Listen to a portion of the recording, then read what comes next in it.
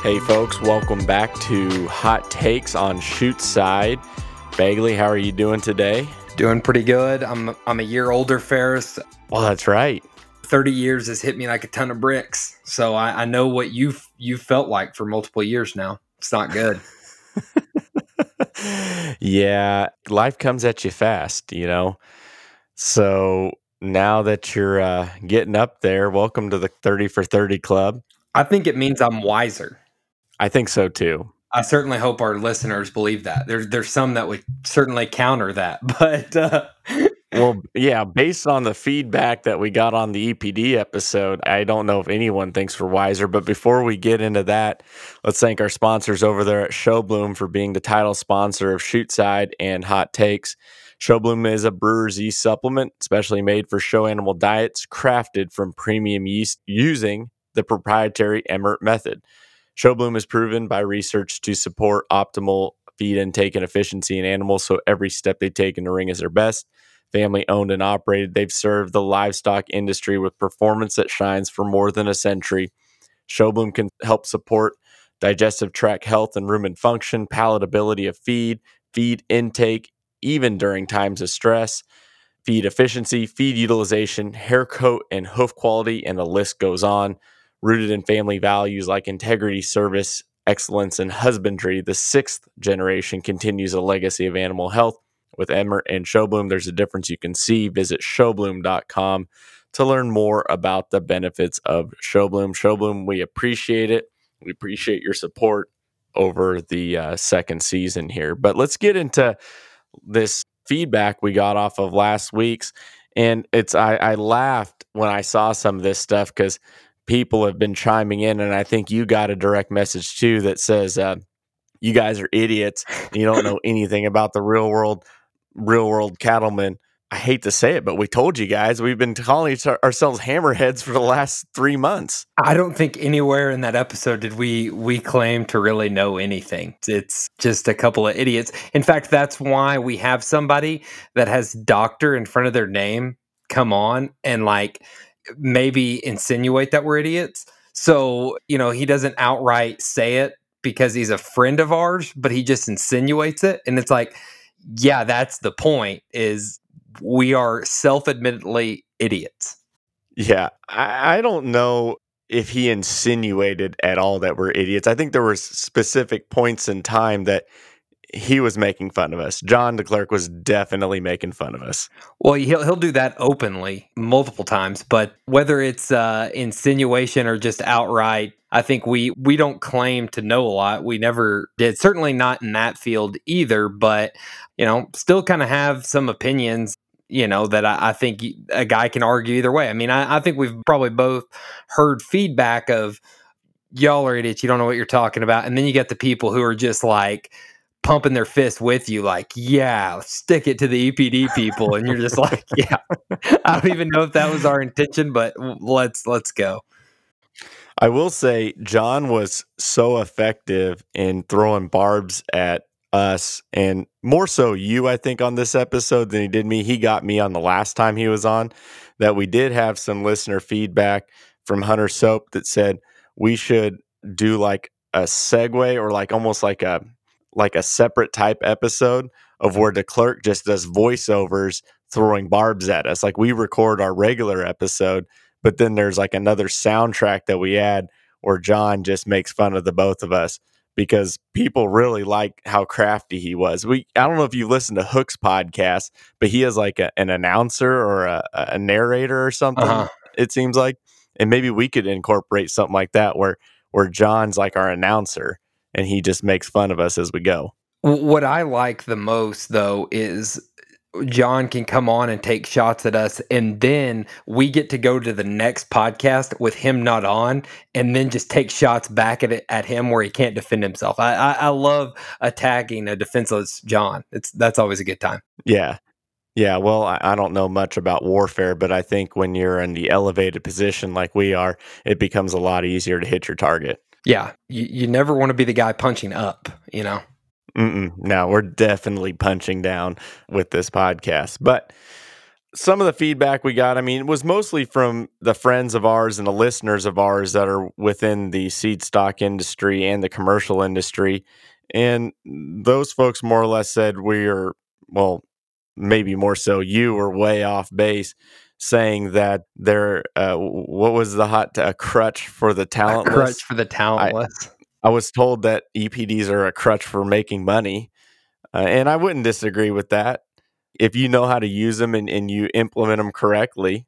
And that obviously, as I said, it's funny. I've figured out doing this podcast. My granddad had a long career in politics, and I am just not cut out for it because I can literally say, "Hey guys, I'm about to tell you a joke. I'm about to jokingly say something." Then say EPDs are a crutch for the talentless. Oh, by the way, guys, I'm joking. I do understand that there are some very good things about it.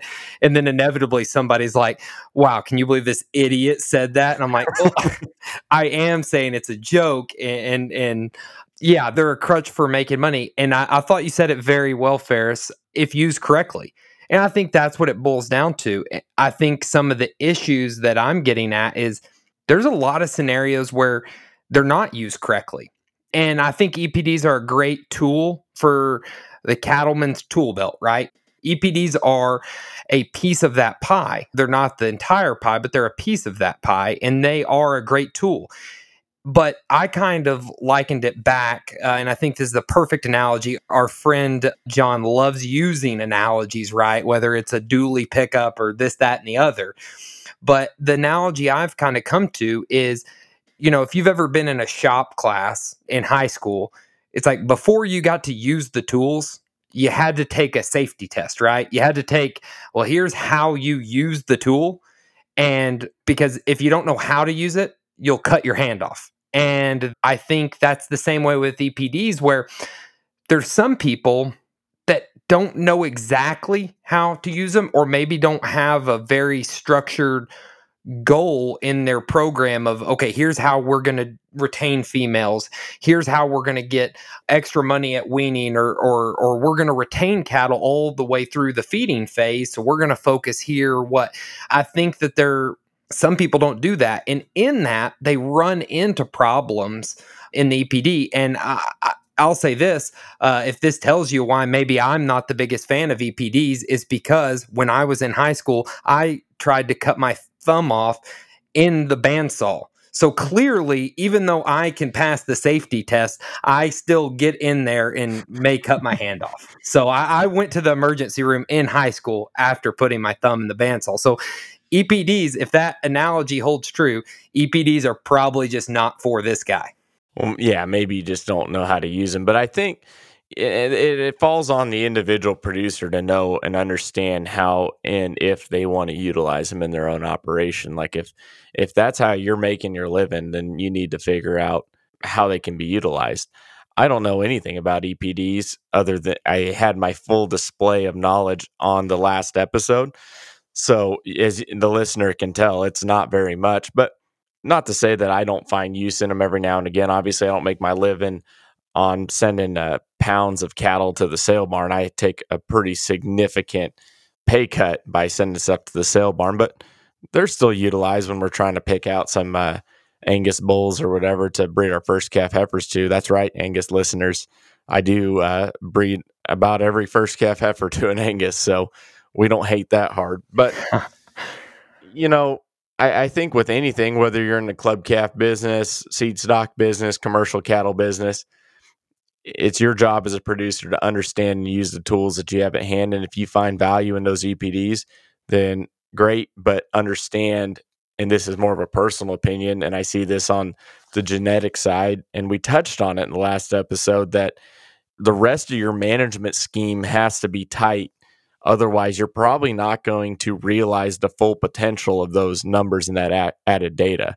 If you're not taking care of those cattle, they don't have the proper nutrition level, mineral, vaccine, et cetera, et cetera. I don't care how good the EPDs are or the genetics are in your herd, and John even mentioned it, you're not going to realize the full potential of those cattle. Right. And here's another analogy for our boy John that I think he'd back up. But it's like if Michael Phelps was your son and he had all the genetic potential in the world to be the best swimmer in the world, but he didn't have a pool to be in. Like, there's a lot of that where there's a lot of genetic potential, but that requires different nutritional standards. That requires different health standards. I mean, to reach their genetic potential, there's got to be a lot of good management practice along with it. But I was talking to my good buddy, another PhD, Dr. Clay Morrison, who also works for Gerson, ain't it? yeah, Burson with did I say You Morrison? said Clay Morrison. I don't think Clay Morrison Clay has a Morrison's not a PhD. PhD, not a PhD. But yeah, Clay Burson that works for Purina there with John as well and is a nutritionist for them. But he works with an Angus breeder that focuses on a lot of maternal traits, both in what they're seeing phenotypically and then some EPDs as well. And what they've done is, I think, phenomenal in focusing on these traits, and they're looking, the area that they're in, they're looking for a lower input female, which is what I was talking about. They're not wanting their cow size to grow up to that average cow size of over 1,300 up to 1,400. They're wanting to maintain a smaller cow, and they focused on that. But in focusing on that and improving maternal characteristics, what they've done is they have calves that are born earlier in the calving season. And so when they go to, sell, their entire calf crop, these cattle are just older because they're not spread out over a 60 to 90 day, calving window. And so really they're still weaning off big calves and they're not giving anything up there, even though that their cattle in the way they've been selecting for them are really probably in the bottom 25% for just the weaning type EPDs alone. So really their focus, and now they've keyed in and they know what they want in their cattle and they know how to use those EPDs properly. And man, they have hit the best of both worlds, right? They're getting some good money on more of that growth later on, but then they're able to maintain cost, which I think that's a big thing. Being a banker, I see it whether it's on consumer economics all the way through cattle guys to farm guys. The easiest thing to do is to control how much you spend versus trying to make more money in a lot of cases. So I think that in what the scenario that Clay laid out on this one producer, they've done just that and they've been extremely successful with it. But that's all about using them correctly. And ultimately, I guess what I was trying to get at in the whole deal, and probably just did a piss poor job of explaining that, but you have to balance phenotype with genotype. And if at any point you let that get too far away from you, chasing numbers and chasing EPDs too hard, and you can't step away and say, am I mating, good bulls that fit my cow herd? At some point, you're no longer an animal breeder, you're an animal multiplier. And I think it may not necessarily be the first generation, but sooner or later, you can run into problems. And I think that phenotype's important. And I think the Angus Association admits just as much even in their EPDs, because currently they've got a couple of EPDs that are based on phenotype. They've got a foot angle EPD, and they've got a claw set EPD, which is kind of talking about their toes. But I mean, they've got EPDs that are looking at potential problems in phenotype, right? So now that's something that you and I look at all the time, right? I mean, we're looking more at phenotype, and that's what we're making a lot of our selection decisions on, and we make progression by doing that. I mean, that's a big part of what we do, but it needs to be a big part of a commercial guy or a seed stock guy.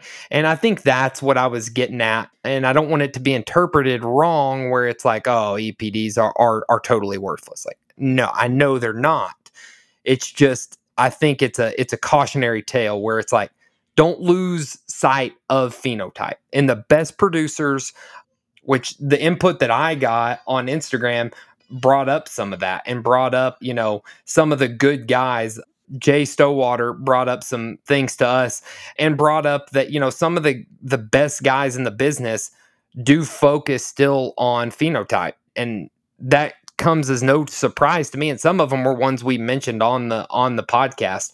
But I think that that's what's important, and that's what I'm trying to get at is that you cannot lose sight of phenotype because at some point it will jump up and bite you, you know? So for all the people coming at me with torches, that's what I was getting at. Yeah, and to build on the discussion that you had with Dr. Burson, that's management. I mean, getting all those cattle bred up and calved in a tight window. I mean, that's combining data with management. And I think that there's a lot of value there. And I think if you look at successful operations, regardless of their sector, it's good data combined with good management. Yeah. I think you've even brought this up on the podcast before.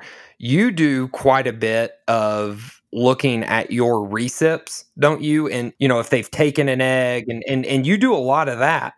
You're not doing EPDs, but you're using data to make good decisions. And you can do that in your club calf deal too. I mean, there are ways you may have to get more creative, and there may not just be a table of EPDs laid out for you, and some of it's going to be anecdotal.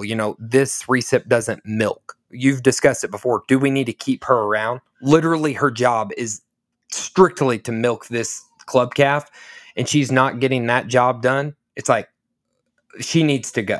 And I think you've talked about that. So it's really using that data as a management tool, however you choose to do so. No, I agree. I think you have to know it's your job to know your cattle. It's your job to know your business. It's your job to know your operation. So use the data, use the tools available.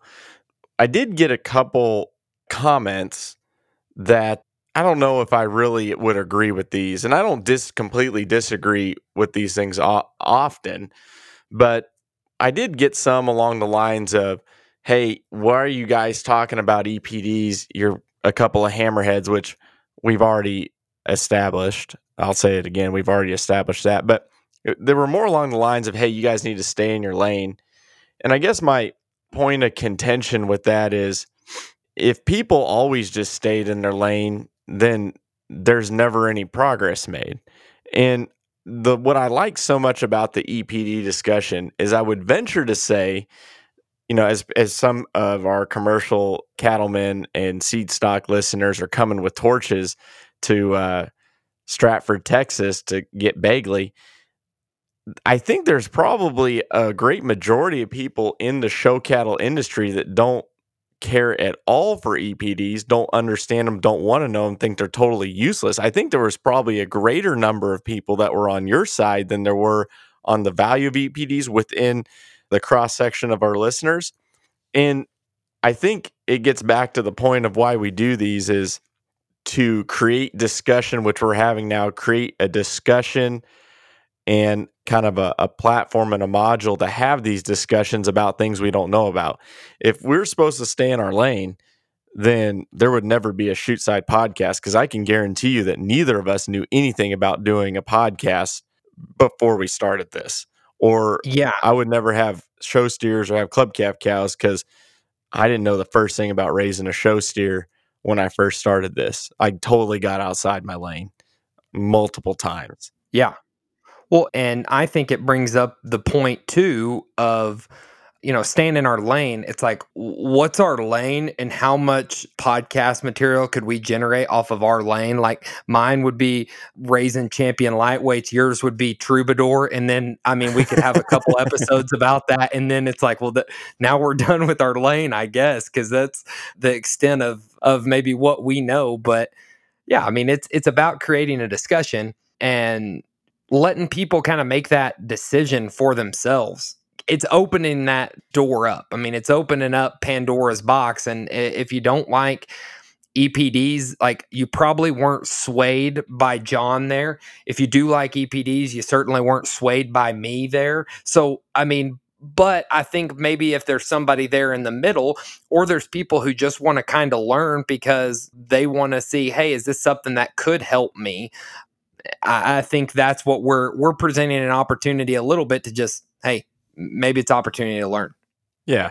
If anything, maybe you walked away with it understanding why at some of these open shows, maybe like the Greenbark there in Louisville, why they give the judges the EPD sheet and let them have their discretion of whether they're going to use them or not, or Yeah. recommend, using them or don't. But with that said, that's more or less the feedback we had from last week.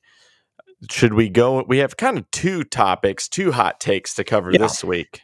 Yeah, so one that, we've kind of come up with on our own is it's a tale as old as time, a debate old as time, common versus complete. And if you've ever judged livestock, you've had this debate with people on your team or your judging coach. You've heard it at shows, that one's the most complete. And so that's kind of the debate is where do we draw the line and how do we decide what's common versus complete? Ferris, what are your thoughts when you hear the word complete? To me, complete is fault free. So we've heard before, and I think he said on the episode, did Callis say that common and complete are first cousins, or or is that something he told me off air? He has certainly said that because I have heard him say that. I don't know if he said that on the podcast. I can't remember. Hopefully, we're not letting the cat out of the bag, but complete to me is something that is fault free and doesn't have any major flaws. I mean, of course, none of them are perfect, but I think in our business, everything is so subjective that the perfect one in my mind is a different one than what you consider perfect, and different one than each listener we have has a different vision in their mind on what is the perfect and complete one. But I think everything is relative to, probably, wouldn't you say it's relative to the level of competition? Because a complete one at the county fair level is probably different than the complete one at Kansas City. Right. I would totally agree. And it is kind of it's relative to what else is around you. I think you talk about one being complete, like you mentioned at the county fair, right? That one's complete and he ought to win. And then you plug him into Kansas City or something, he's no longer complete. He's now common. He's not good enough to win at that point. I do think it is kind of what's around you. That's certainly a big part of it. I guess sometimes where I have problems, I think I see it sometimes in the heifering a little bit because I would say, and I think some of it's good, they probably do try to stay a little bit more in the middle, right? And they don't push the things that we push, right? Sometimes we push things to the edge. Now, in doing that, I think that, again, my opinion, we'll have people coming after me on this, but I think at the end of the day, some of the club calves that win, those are the best cattle in the country. That's like the best creature that is walking on planet Earth in the cattle business. And not everyone that wins, so don't throw one out at me that is At one least that the somebody hardest didn't one to like winning. make. Right. Exactly. And to me, it's like that comes from probably pushing the boundaries, pushing the edge a little bit. And I think what results oftentimes at the top of the premier shows in the country is just some of the best animals there are. I think sometimes show heifers, they try to keep a more middle ground, which is not a bad thing when you consider putting females into production. Keeping that middle ground and keeping one a little bit more quote unquote complete. But sometimes I do think that gets pushed a little bit far. And to bring him up again, Callis, who's mentioned, the donor in third before, and we've talked about that. But there are some times where we don't recognize cattle for their qualities. We nitpick them in their little things. And then we beat one and we say, well, they're fault free, right?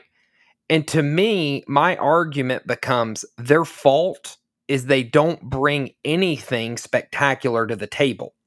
And I think that's sometimes where I make that distinction. It's like, well, yeah, you don't really do anything bad, but you also don't really do anything that good either. And so I think that's the problem sometimes I have when we do label one complete. I'd agree with you. And I think you hit on something that I was going to bring up, which is you see in the difference of approaches when you have these folks out there evaluating cattle. The guys and girls that are out there finding like these ones that ride that line that we're talking about, whether it's in a pasture setting, whether it's in the show ring, they're out there nitpicking.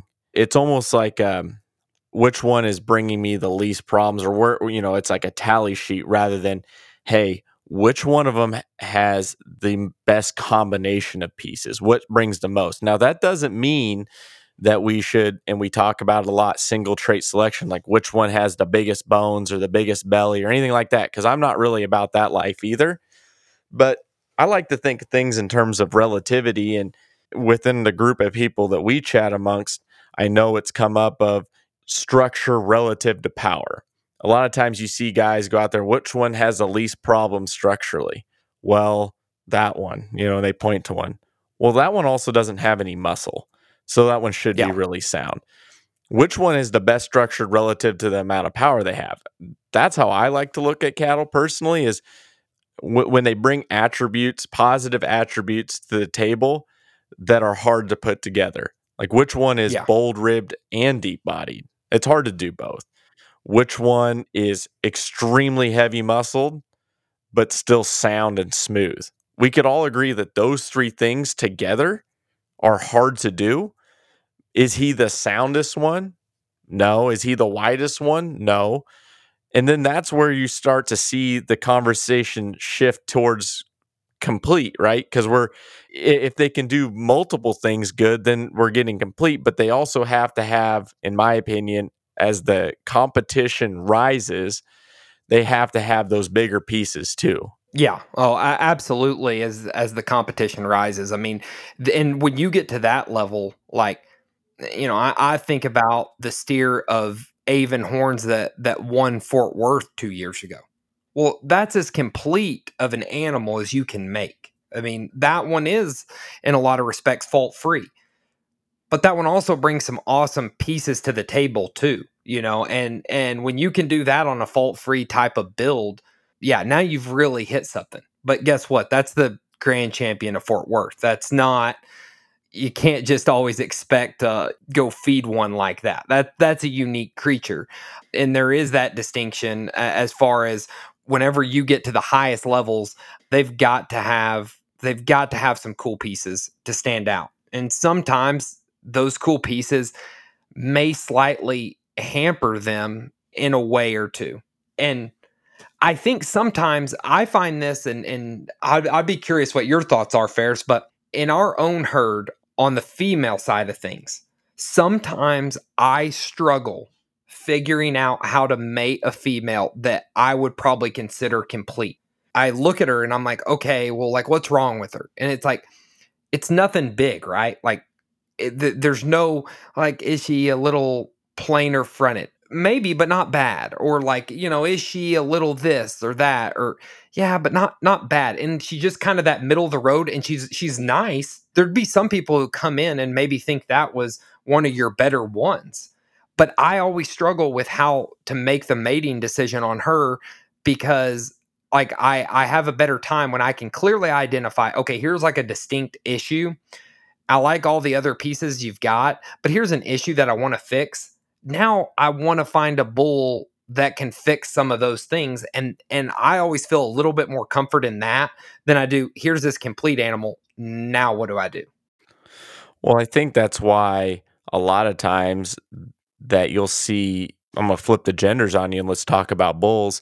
A lot of the bulls that people fall in love with, like in Denver, that are super complete, that look like maybe the steer that won Denver, or the steer that won Denver the following week. And like, boy, that one just didn't have any problems. A lot of times those ones don't breed maybe as good cattle as the ones that have big pieces. If you think back at some of maybe the most popular bulls, and we're not going to get into naming names, but some of the most popular bulls in the last few years, they have things that you love about them and things you despise about them. And Colby Collins, when I used to work for him, and I bring him up because I believe his episode is coming out following this one, and it's not something that we talked about necessarily on that episode, but it's something that he used to tell me is oftentimes the best producing cows, your best donor cows, they have to complement a bull. And you will have things about those cows that you absolutely love, and there's things about those cows that you absolutely do not like. And I can speak anecdotally about the cows that have generated either the bigger winners that I've had or the higher selling calves that I've had, the more popular cattle that I've had, they all have things that I love about them and things that I can't stand about them. But when you find the right complement on the sire side and get them synced up right, it works like magic. But they're not the complete cows by any stretch of the imagination. I'd like to hearken back to a previous episode, and maybe what we should be looking at more is almost the way Bob May said it, which is the combination calf, because that's not common, that's not complete. And it kind of, I think it almost dovetails into what we're talking about, which is which ones can do multiple things good together that are difficult to do. Yeah, I totally agree with that. I think what you said in regards to those donor females, I see it. I see it all the time. I mean, things that I don't like, but man, if I can find a bull that can fix that, I mean, that's where we've hit on some of our best matings is bulls that fix the issues of whatever donor, and then the donor bringing some of the rest. And I totally agree on the bull thing too, where there's bulls every year that you see in Denver or somewhere else that are awfully complete. And I do think those bulls can work too. Maybe it is on a cow that's like, I kept that one back almost like, oh, almost maybe shouldn't have, right? Like she's got this problem and and like maybe those bulls sometimes get underutilized in some situations where, there's like a female that just needs to be reeled back a touch in some ways. You were chasing pieces in the way you kept her. And if you chase pieces again in these bulls that maybe are winning all the things, like you may result in finding the worst of both animals, which we've probably both Oh, seen yeah. happen before too, where you're Yeah. like, In my pasture. yeah, I've somehow like got the worst of her and the worst of him in the next generation. So some of those bulls, it's like it's kind of more just identifying some of those bulls for what they are and the cows for what they are and mating them based on that. But yeah, I don't know if we should cover what we think is common. I guess I kind of hinted on it earlier where, I just say there's just some times where being fault free is kind of the fault. It's like we didn't push anything, right? And we didn't push stoutness of skeleton, or we didn't push, skeletal width or muscle. We didn't push look, or we didn't do some of those things where, we really tried to correct that in the next generation. And we've ultimately ended with an animal that's like, yeah, like I guess nothing's wrong with them, but they also bring nothing to the table, and that's what's wrong with them. I agree. To me, it's on the scale of quality, because a really good feedlot steer would be considered complete, right? He's sound. He's probably got some stoutness of feature. He's probably got some muscle. He probably balances okay, but he's common. And as the competition increases, so does the quality. And I think maybe what we're getting at is sometimes when we're riding that line, quality gets overlooked and we're just checking boxes. Well, does he do this and does he do that? Does he do this?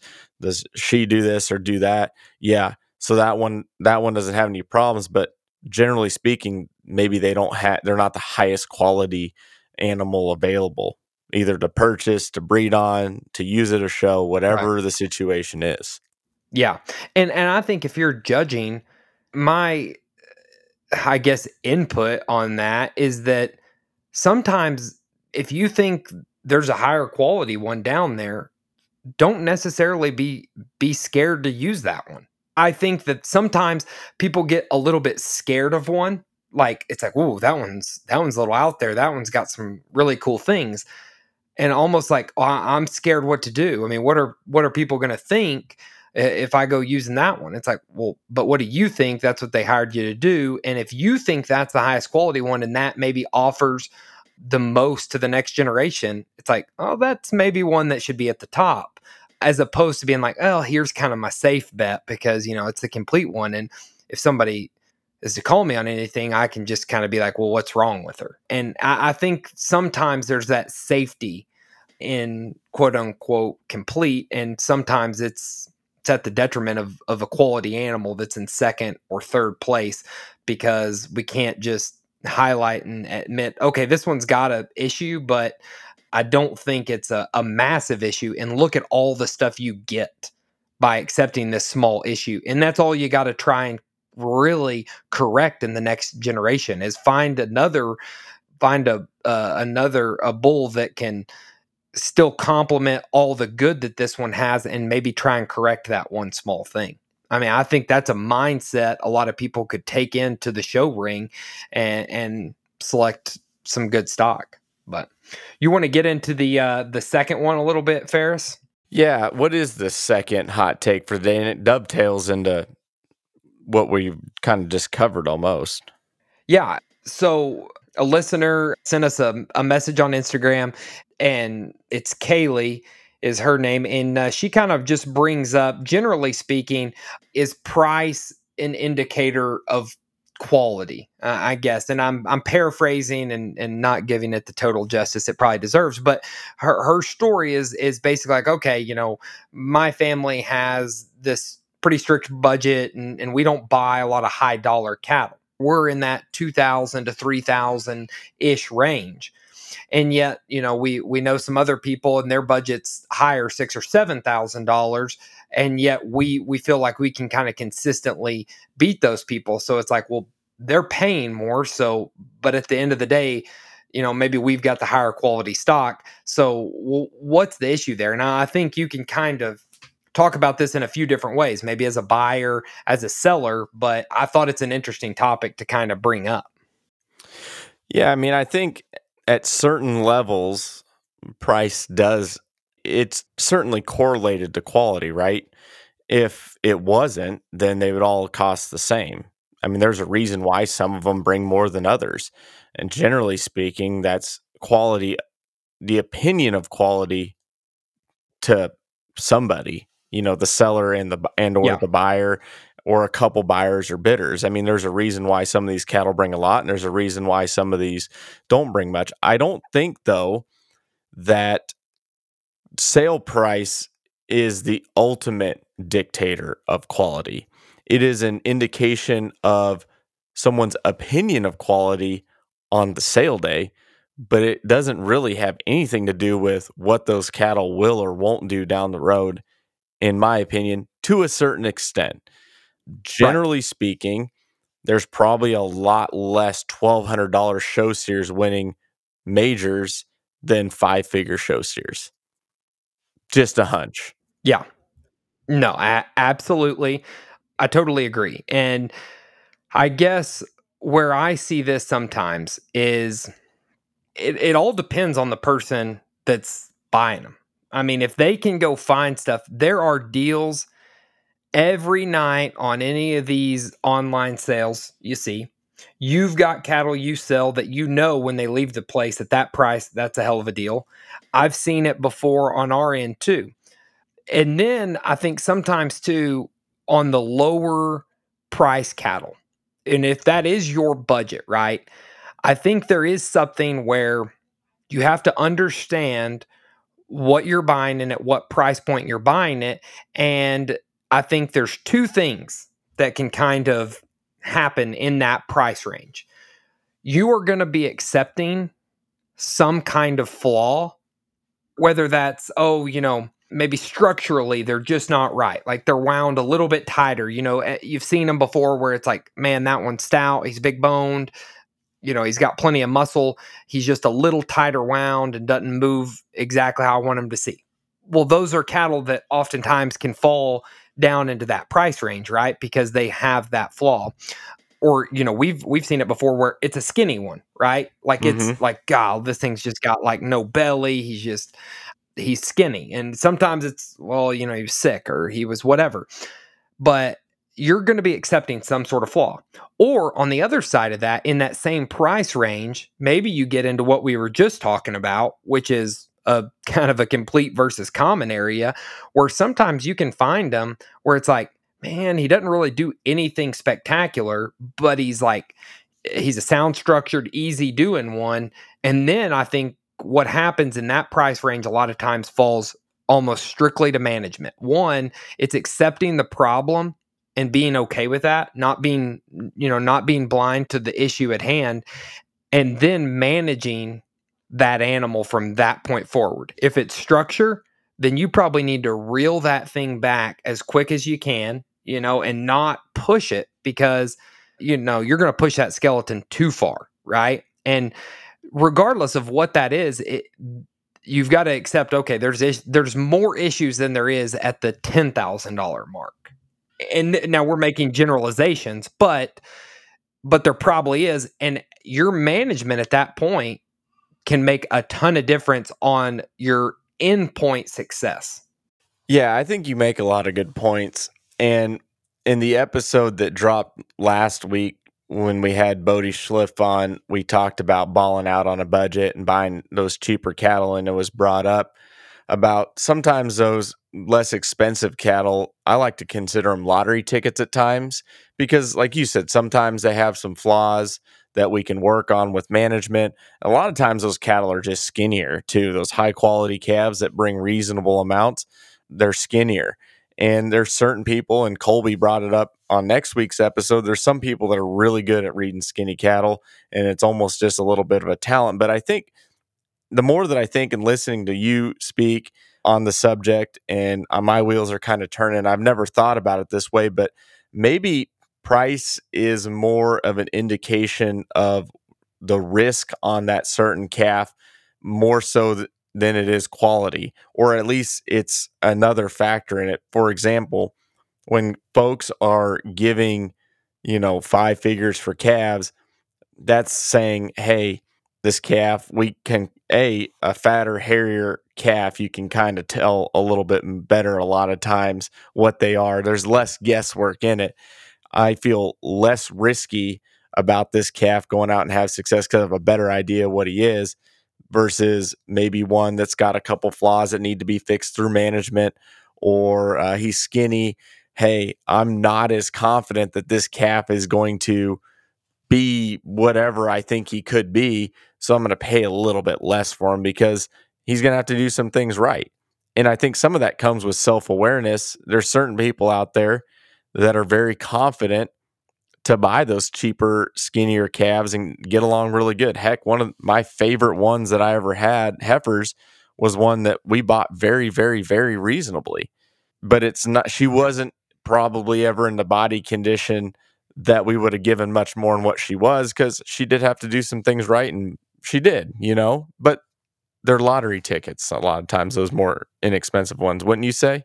Yeah, I think you're totally right. The risk assessment is probably exactly an indication of it. And as you go up, yeah, it's probably a little bit less risky. But I think also in the same respect, a lot of high dollar cattle, like they are set for a certain probably endpoint, whether it's whatever class they're going to be in at the end, they're kind of that right size and right kind to be in the heat at the end. So although you have a good calf at the end, like sometimes it doesn't change the fact that you're sixth place in class 11 at Fort Worth. You know what I mean? So the risk is still there in that sense. You have a good calf, you may just not be as rewarded for it because you're in such a tough spot of the show. But I think at the end of the day, those cattle obviously are typically just the better ones. But I thought you brought up a good point too. And you and I have talked about this off the podcast before, but a lot of times that price is somebody's opinion. And there's a lot of times I disagree with that person's opinion because I'm like, whoa, would not have given that much for that one. Right. Mm-hmm. And so I think there's that element too, where it's like, well, but that guy thought he's good. And there's sometimes that guy's right and I'm wrong. And there's sometimes I'm right and he's wrong. But that is what the price is. And you and Fitz talked about it, on the podcast about different ways of selling them. But, on the online sale, I kind of like a little bit of the transparency of it. And I like that it's just like, okay, like that is the public perception tonight of like what that calf is worth, right? And but credit to the people like that always do private treaty. Like I just could never do it. I just know I couldn't. I couldn't. I think I would be a piss poor steer jock too, because I have a hard time of assessing one's quality and putting a dollar value to it, whether that's me buying them or selling them. I want to just open this up and y'all tell me what they're worth. You know what I mean? Mhm. It's hard for me to say because I get partial, and I grew up too. I didn't show the best ones, right? We were in the state of Texas and we were all about making the sale, making the sale and doing that year in and year out. Well, that's the mindset I've got is that like the budget's not always the biggest. And so like I try to find a little bit of value and like sometimes that doesn't work. Like that mindset doesn't work. If you're trying to find the best one, he's probably going to cost more and you've got to be able to assess that as you look at them. And that's just something that personally I kind of struggle with. I like the open format to just let the public decide. No, I'm with you there. And as someone that sells them privately and someone and has online sales and does it each way, it's harder for me to determine what they're worth. Sometimes it's a lot easier just to put them on the sale because that is what the market dictates, no doubt. But I think in summary, like we kind of talked, price doesn't always indicate quality. Price indicates an opinion of quality amongst a select group of individuals. At least two people. Yeah. The person buying it and the person selling it. And the next closest opinion of value is probably the contending bidder if it was a bid off or a sale situation. And then there's a risk factor associated with it. Obviously, the higher one brings, the more confident someone was that that one is going to go do something successful at any one given point in time. But I think to go out and say, yeah, that calf costs $100,000, so he's really good, is a non-starter for me. The same as saying, well, that calf only costs $1,500. There's no way he's any good. Also a non-starter for me. To me, I like to look at him and make my own opinion. Yeah, I totally agree. And I meant to bring this up earlier when you talked about risk, but there's a family in Texas and I don't know them well and it's just like things you hear from, through the grapevine, but Shane Meyer and his two boys have had I mean unbelievable excess in the show ring. And I have heard this on multiple occasions enough, and I've got no clue how many steers they've put on feed when there was both of the boys were showing. I know one's graduated now, but I don't know how many they put on feed or what kind of budget they had. A guy would assume it's a pretty good budget for the success that they had. But I heard on multiple occasions, like, yeah, I heard Shane bought that one real cheap. I mean, dirt cheap. And what that ended up being was like a tremendous home. And they took cattle that had a little bit of risk. I would even identify one they had last year that wins the Red Crosses, I believe, or was reserve Red Cross at San Antonio this last year. And he was a Hereford marked. Obviously, we're talking about Texas here, still a crossbred steer, but was a Hereford mark steer. And that was one that I heard through the grapevine, oh, they didn't have to give a bunch of money for that one necessarily, but it's like, well, they took the risk. They assumed the risk of saying, well, this is a Hereford marked one, but like, I don't think he's going to classify Hereford, but he's so good. This one can compete in the Red Crosses.